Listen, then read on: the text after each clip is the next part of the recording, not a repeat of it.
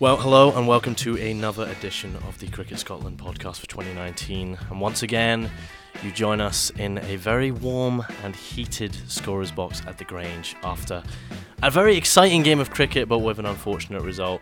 I'm joined on the podcast by Peter Dela Penna, writer for ESPN, Cricinfo, and Scottish cricket writer Jake Perry. And the mood is maybe glum, a bit upsetting because we had a game on hands. We had about 4 overs left and there was a chase on.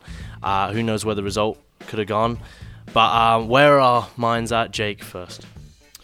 Well, it's very depressing, isn't it? Really, just to kind of finish with the rain once again. It had been set up to be such a good game. Great knock from Callum McLeod, 100. Likewise from Ramat Shah, replying for Afghanistan. So it was all kind of boiling up very nicely. And then the rain comes, and second ODI in a week is washed out, but with enough for a DLS win for Afghanistan there. Well, it was that Jake kind of said there, Peter, that it really was heating up to be a top-class game of cricket. There was over 500 runs scored, potentially 600 if the chase went successfully. But seeing a game like this end in the manner in which it did, this kind of curse that Scottish cricket seems to be under with DLS decisions, it just seems a bit tragic for the team. Well, when you consider how close they were, I guess, back a year ago in Zimbabwe against West Indies, and to have it happen like it unfolded again today, a bit of deja vu in an unfortunate way, and they fought hard, but this was an awfully flat wicket. Wickets were so hard to come by. Last year's match was tense because it was an even contest between bat and ball, and it was a struggle to get a partnership strung together, and it was just a very dramatic, low-scoring match. Not the case on this occasion. This was a pitch where, if you think about it, last year the boundaries drawn in against England, they scored 371. The boundaries today pushed back to the normal depth and 325.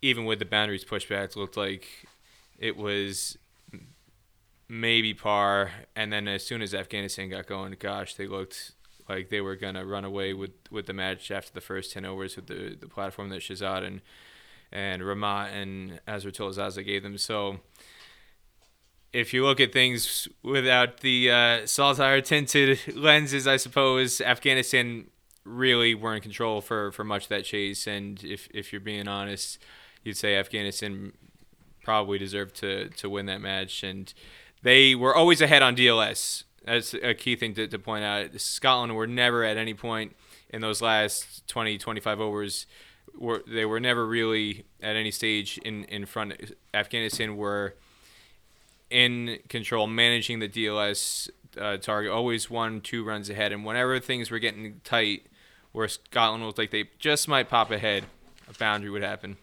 and it just would take the wind out of Scotland's sails. So a frustrating day. Like you said, the Afghanistan took the chase on with full steam ahead, and by the 10th over, we all kind of sat in the scorer's box looking at what might arguably have been a very quick chase. But going back to Scotland's innings, we had a great start with Cross and Kotzer, with a Cross getting 32 off 53. Kyle Kotzer scored a wonderful half-century, and he got 79 off 98. A very controlled innings, caught and bowled, unfortunately. But Callum McLeod, a magnificent century once again at the Grange. He seems to have a little bit of magic when he plays Afghanistan, but he does seem to have this kind of magic hitting power, if that's a stupid way of putting it, against Afghanistan. It was almost reminiscent, this Barrington-McLeod partnership, of that Zimbabwe innings in the qualifiers. Well, if you think about it, that day they had Rashid Khan, Mohammad Nabi, and Mujibur Rahman to contend with. They didn't have that today. And so ending with 100 runs even versus the 157 not out he made last year was almost underwhelming. He sold himself short. He could have gone on and cashed in even a bit more. And from that standpoint, I think you have to look at Scotland again as possibly having a slightly, if you're being honest, slightly underwhelming scoreline if you look at the whole picture from beginning to end. Because at the innings break, I thought it was a good score, but seeing the way Afghanistan approached the power play in particular, Scotland were very cautious those first 10 overs after choosing to bat. They looked like they wanted to get a good platform before launching, but they almost timed that launch a bit too late. They waited maybe a bit too long before putting their foot on the accelerator, and that came back to cost them in some ways in the final result.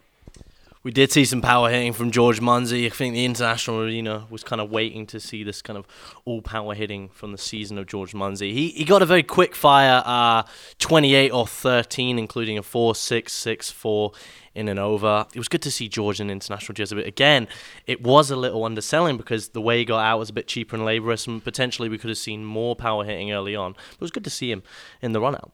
Yeah, very much so. I agree totally with what Peter said. That it was a strange kind of stop-start innings in many ways. I think these kind of little fallow periods and then pushing on like around about the 10th over when Cross and Kutzer really kind of kicked on, and then it sort of went back into the shell a little bit, and then once more. But yeah, when Munsey came in, it obviously lifted the innings considerably. Berrington obviously just beforehand had scored 30 off 22 odd balls, as I remember, with some big shots there.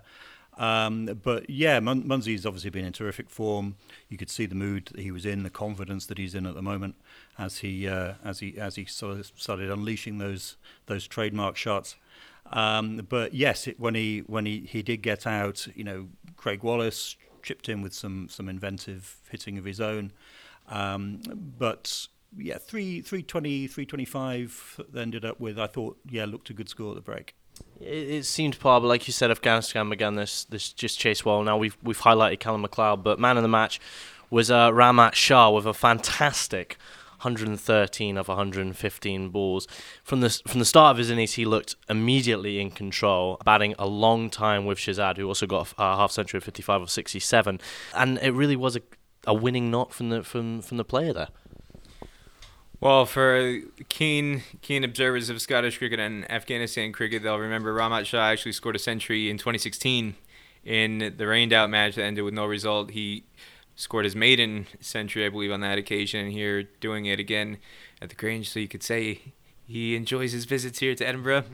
I think one key thing that I marked down in my notes as the match was unfolding, and it happened almost from the first couple overs. There were 6 overs where Scotland bowlers conceded a boundary on the final ball of the over. And that was very, very crucial. There were moments of play where they were building pressure. They would string together 4 or 5 good balls in a row. And then that final ball, they just ever so slightly lose their focus. And that last delivery going for 4 or going for 6, you add that up at, I think it's 26 or 28 runs they conceded off the last ball of an over on those occasions. And Ramat did it again in the 39th over just before he got out. That 6th time that they scored a boundary on the final ball of an over was in the 39th over, right when it was getting very tense with the rain coming in.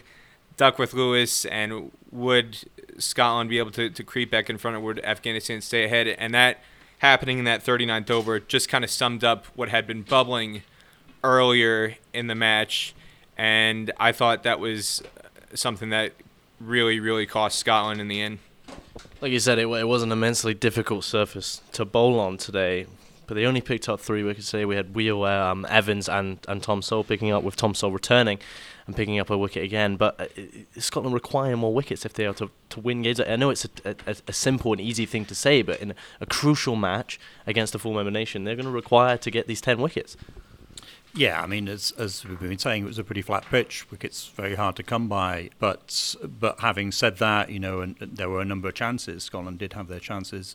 Balls just not quite going to hand. I remember Shazad, a couple of drives, sort of one falling short of Carl Kutzer and one the skipper dived for, which just eluded his hand. So there was that kind of thing. But there was a bit of sloppiness as well. There was a fielding infringement in a Tom Sowell over, which cost a no ball, which was hit for 6, which obviously in the way that the game panned out at the end mattered a fair deal. So little bits of raggedness, I think, but. I don't know, a bit of ring rustiness there. It's been a few months since Oman, and obviously, 335 days now since the England ODI. So there's a lot of of ring rustiness, I think, in the Scotland lineup at the moment. To shine a little positive light, it was an unbelievable catch from Kyle Kotzer to shine a little positive light on this. But, gents, where are we heading next? We've got 2 games against Sri Lanka coming up. Now, it's very difficult to predict when you've had one complete washout and one DLS decision causing a loss. But where are we heading next? What will Shane Berger be saying to the side when they are talking about the 2 upcoming ODIs? I think the main thing is that they were in winning positions.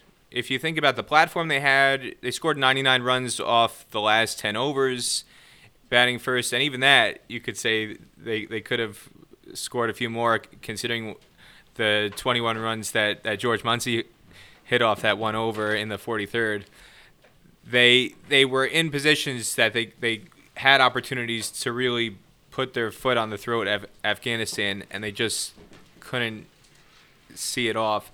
So it's just a matter of when they get in those positions again against Sri Lanka, and based on what we saw today, they will be in those positions. They played well enough to win today.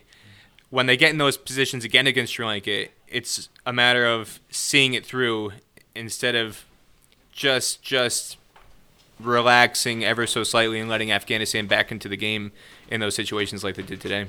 What about you, Jake? Yeah, I would agree absolutely. As Peter says, that the Afghanistan were more or less in control for a lot of their chase, but they never got a long way ahead.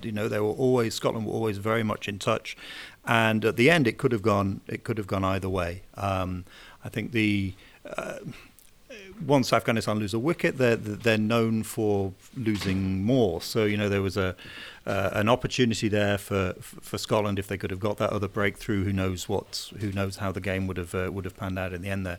So certainly against Sri Lanka, I think Shane Berger will be saying more of the same, but it's just rediscovering that ruthless streak that we saw last year, and we've seen so many times from Scotland in the recent past.